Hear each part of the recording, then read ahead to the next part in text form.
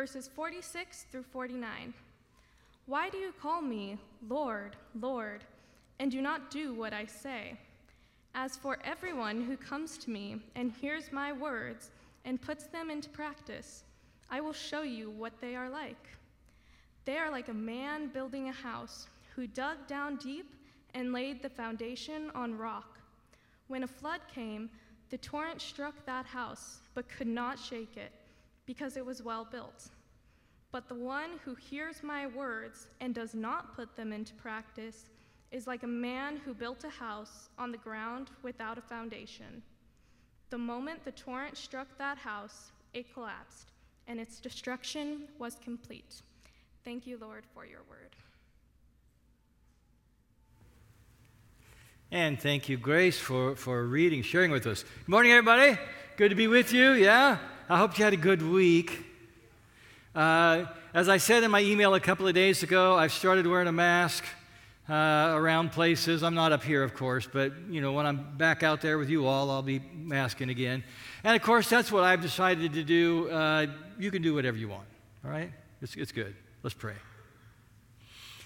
Lord God, our hearts go out to the people of Afghanistan and Haiti, and many of them are in desperate situation right now. So we ask that you let the light of Jesus shine upon them, bring hope out of despair. And during this latest COVID surge, Lord, we ask for your protection for us and our families. Give us wisdom for today. And now, Lord, prepare our hearts to receive your word. Speak to our minds by the Holy Spirit. And Jesus, send us from this place eager to be your deep, daring, daily disciples. In your name we pray. Amen. Well, I would like to invite up Shane Goffner. You saw Shane singing up here a minute ago, and a regular member of the band. Sometimes he plays keys as well as sings. And so, Shane, thank you for being up here. Tell us a little bit. Introduce yourself to us. Hi, I'm Shane Goffner. I've been going here for about 6 years, give or so. It's hard to believe it's been that long. Time does fly when you're having fun, and we have fun, so it makes it go pretty quick. I have a family. I have a wife and a daughter, Ariana, and then Gwendolyn's my daughter. She's about 1.5 or so. Yeah. She's such a cute. Here. Is she over there? Yeah, she just. No, they're homesick today. Okay, all right. But she's fast. Yeah. She's little and she's fast. Yeah. I know that yesterday I talked to Shane on the phone, and Ariana was working, so he had Gwendolyn all day, and he called it when he has her on Saturdays, which is normal. They call it Dadder Day. Yep, Dadder Day. Yep. Dad Saturday, Dadder Day. Yeah. So anyway, but what the question I really wanted to find out from you, Shane, is how would you say your life has changed for the better since you started following Jesus with us here at Faith Westwood? Yeah, I mean, there's numerous, but I'll touch on a few that come to mind at least. But the first thing when you asked me that I thought about was the amount of pressure that I feel like is relieved now that I have Jesus in my life. I have somebody to lean on. Prior to, I was just by myself, didn't, have a higher power to lean on, and it's a lot of pressure just depending on only yourself. If anything happens, you're to blame and you're it. But, now I can take my problems to God or to Jesus and, say, take this from me and do what you will with it, because I don't need to sit and fester over things or. And so you feel that pressure kind of release a little bit, don't you? Yeah. Instead of sitting and thinking about every day over and over, I can give it up now and just kind of let it go. And that feels good, doesn't it? I think it brings when you feel like you don't have all the pressure on you, it brings a little peace into your life too.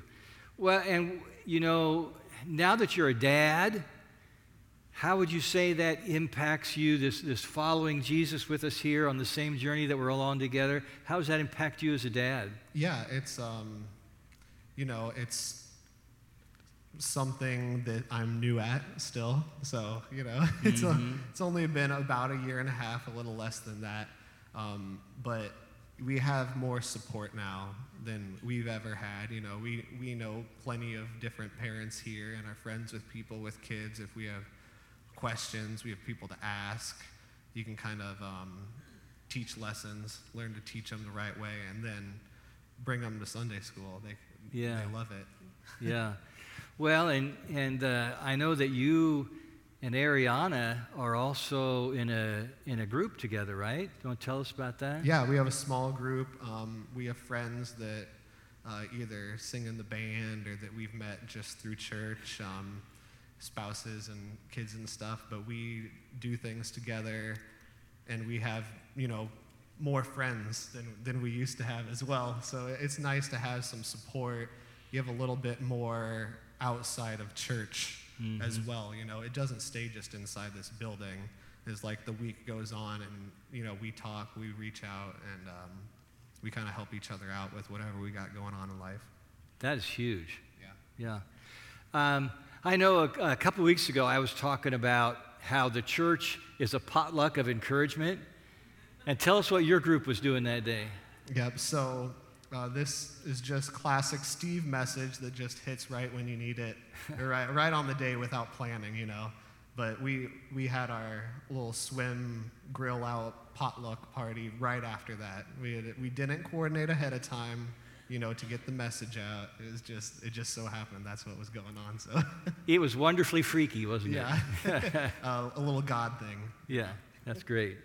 All right, well, Shane, thanks a lot for sharing with us about how you've seen God make your life better through following Jesus with us here. So thank you. Thank you.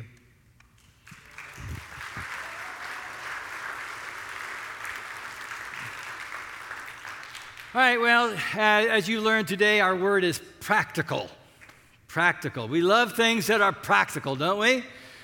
Businesses promise practical solutions for pest control and class control and weight control. And, if something is advertised as practical, we assume two things: that it's simple and it works, right?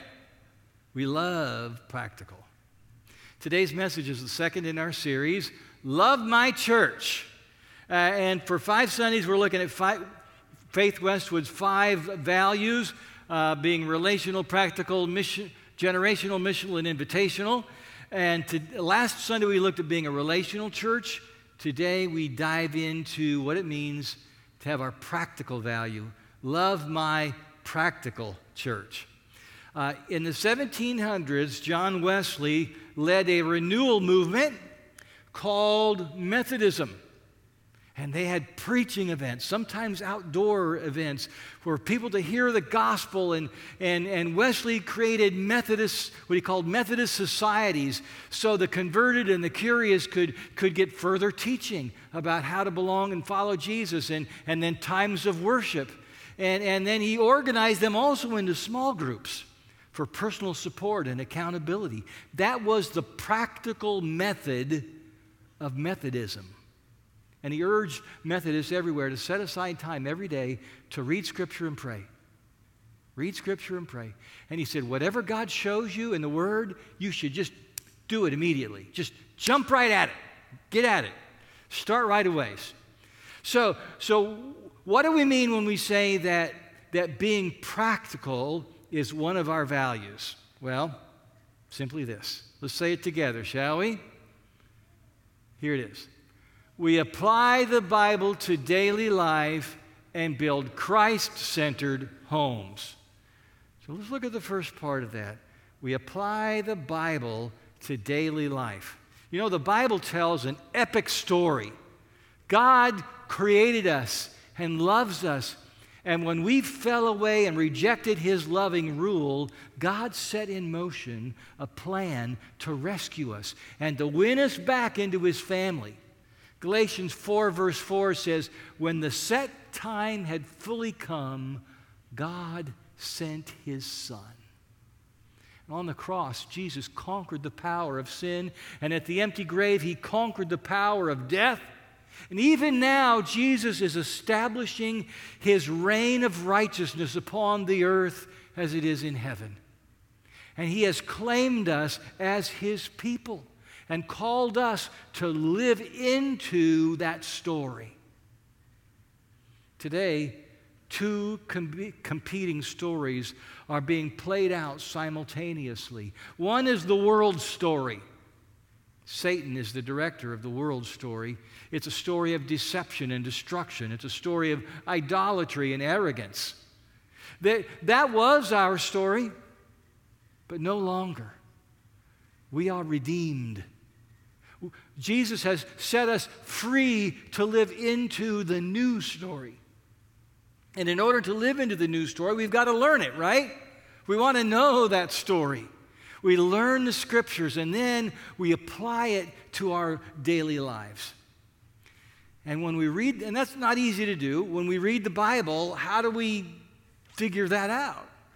Well, we're not perfect at it. But one thing that will help is to ask this question: what does God want for us and from us as followers of Jesus? So you read the scriptures. Okay, what does this say about what God wants for us and from us as followers of Jesus? Many of the commandments in the Old Testament were part of God's covenant with Israel, and they no longer apply to Jesus' people today. So because we're part of the new covenant. That's what Jesus, he came to bring us the new covenant. But still figuring that out, what does it mean for me? It's not easy. What God wants for us and from us sometimes bucks the trend, doesn't it? It's countercultural. And we may be judged by those who mistakenly believe that we're judging them just because we live differently. Does that ever happen to you? Yeah. When we read the scriptures, we learn all kinds of things about what God wants for us and from us. For example, does God expect Jesus' people to pay taxes to a non-Christian government? Well, the New Testament would say yes. If for no other reason than to just be a law-abiding citizen, that's what you've got to do. And also because God prefers government over anarchy. So you got to pitch in. Next, does God have a problem with us watching sexually explicit movies?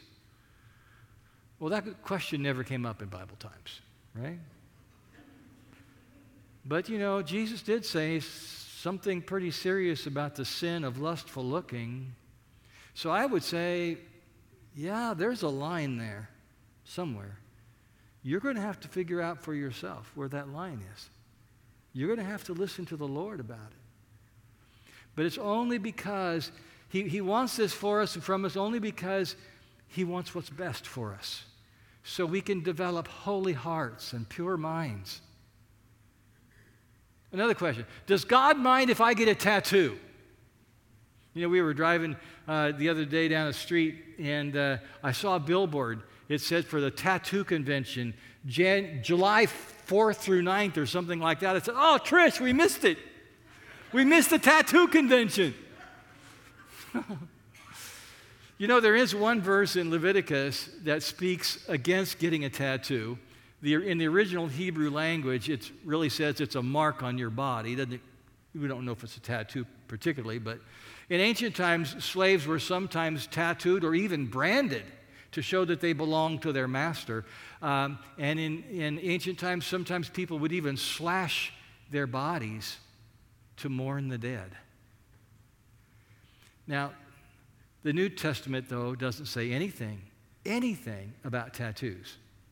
So I would say that God doesn't care if I get a tattoo or not. Although if I do get one, it would be one that I would want it to bring honor to the Lord. And actually, I don't know if I'll ever get one, but I figured out what it's going to be if I get one. Got it all planned out. I just don't know if I'm ever going to do it. However, first I would have to be convinced that getting inked is not a health risk. And that's a whole different question. And that would have to require some serious researching on my part to decide that. But the way I figure it, if you have a tat, I'm okay with that. So, here's another question. Does God care whether we live together or get married? From my reading of the Bible, I find no blessing of the sexual union apart from marriage. So I would say, yeah, I think it does matter to God. Now, Jesus remained single. That's always an option. And he believed in God's design for marriage. But you know what the good news is? God welcomes all of us sinners, right? Some of us have fudged figures on our tax returns, or have a porn problem, or have acted judgmentally toward those with tattoos, or have lived together before we were married. We have no room to condemn anyone here. No room. But we also know this: Jesus has forgiven us and claimed us as his own. We are redeemed. And we're learning how to live it. We're learning to apply scriptures into our daily lives. In chapter 6 of Luke's gospel, Jesus stops at a flat open area and speaks to the crowd. He gives kind of a shorter version of the Sermon on the Mount. And he tells people to love their enemies. Ooh. Love your enemies and do good to those who hate them. And he tells them to be generous to those who steal from them.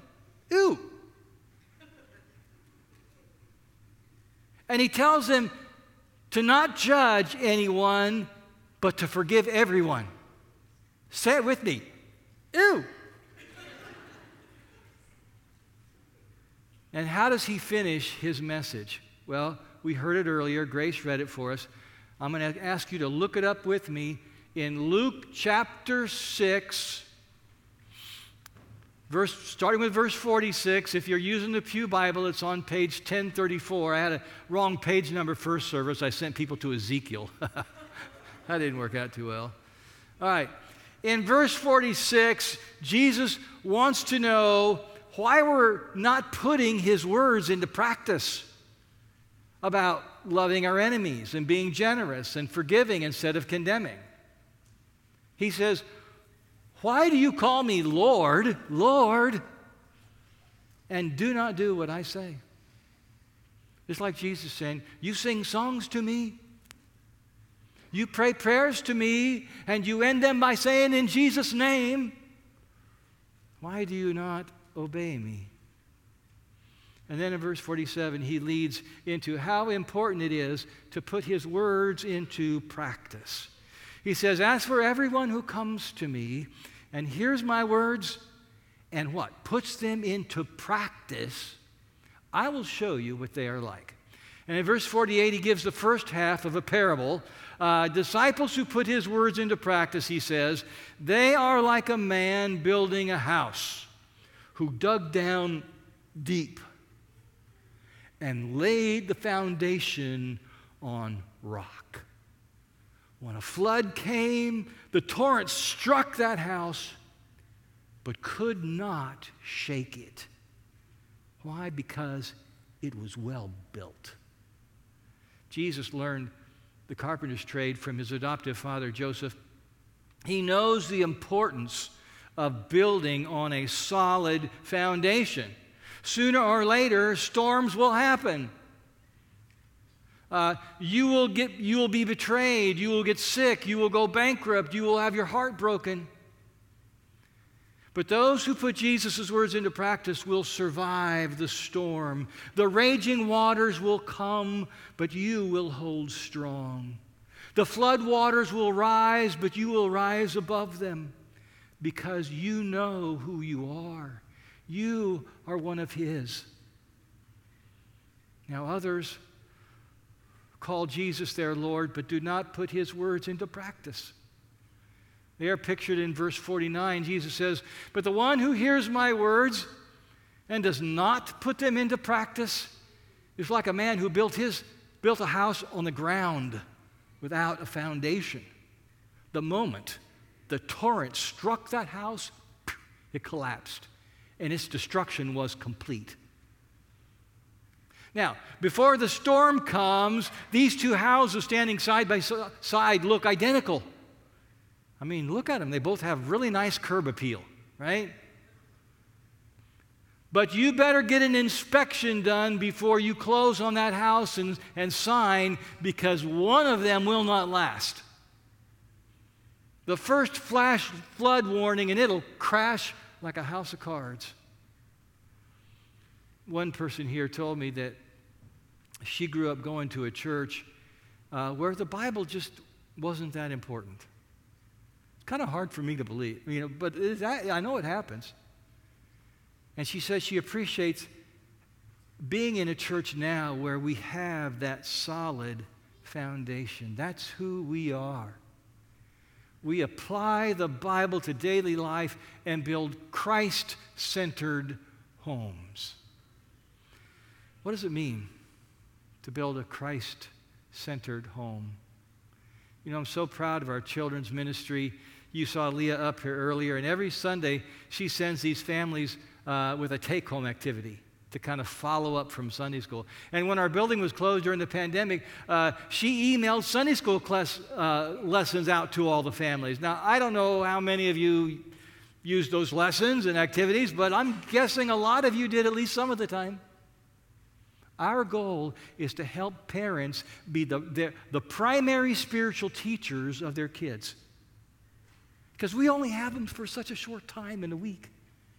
Parents, you've got them longer.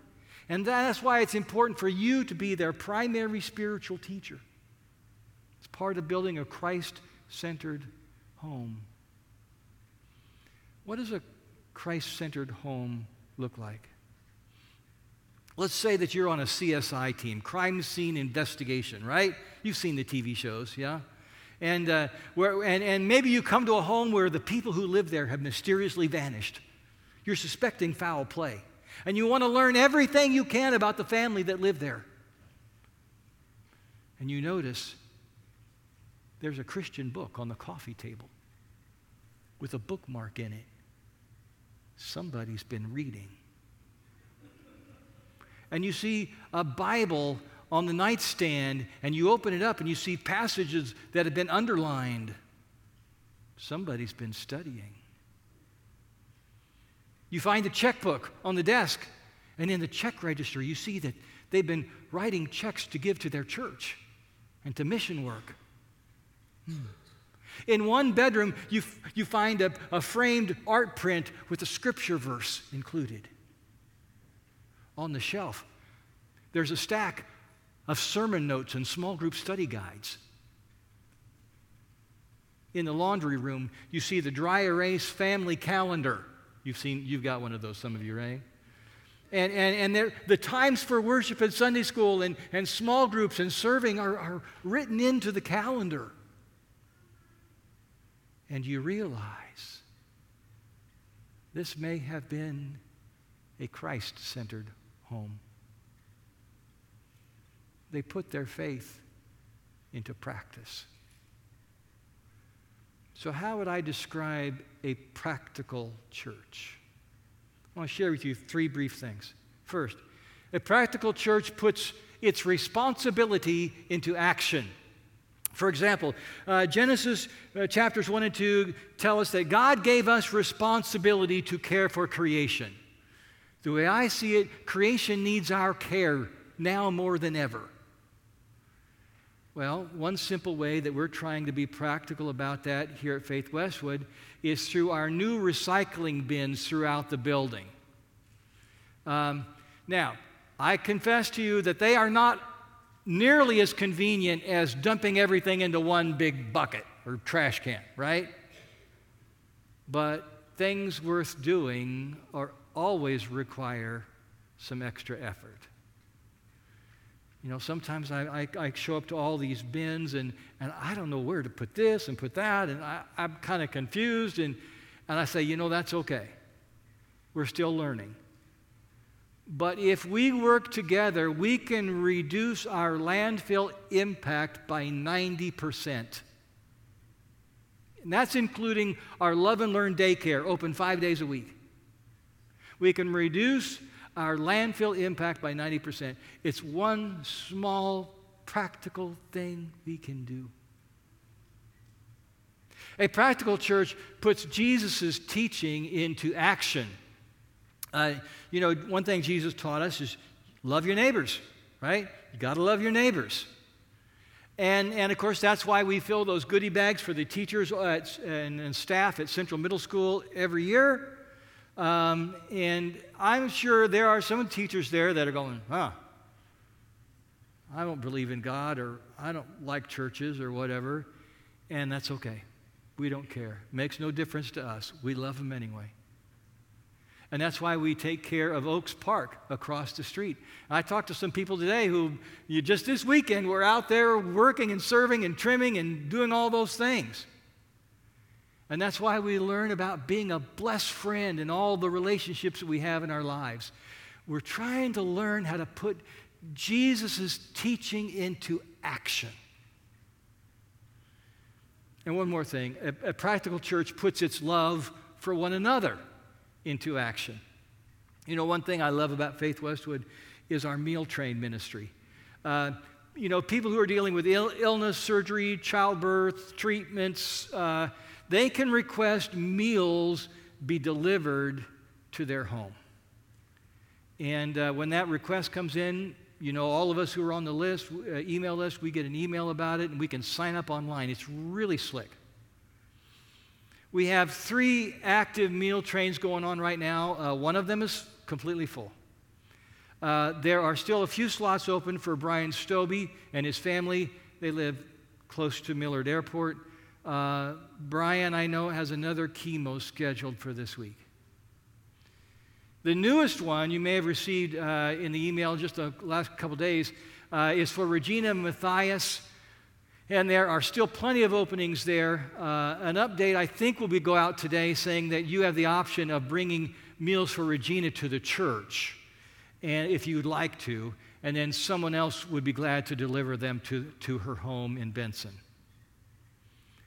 You know, I really appreciate how Meal Train, you know, makes it so easy to sign up, and we learn about all of their dietary restrictions right there, and it's just really a great tool. But I also know that if you didn't sign up, and if you didn't make the food and deliver it, Meal Train just wouldn't happen. It doesn't work by itself. It only works because you say, yeah, I will do that. The Bible says we have to put our love for one another into action. 1 John 3:18 says, let us love not with words or speech, but with actions and in truth. Let's pray. Lord God, Jesus, you just surprised us when you said to your disciples and to us that we are the light of the world, because it's hard for us to imagine that that's our job, but you said it was. And so, Lord, maybe we just want to reflect your light and be able to pass it on. Lord, you told us to practice good deeds in such a way that it makes people want to praise God.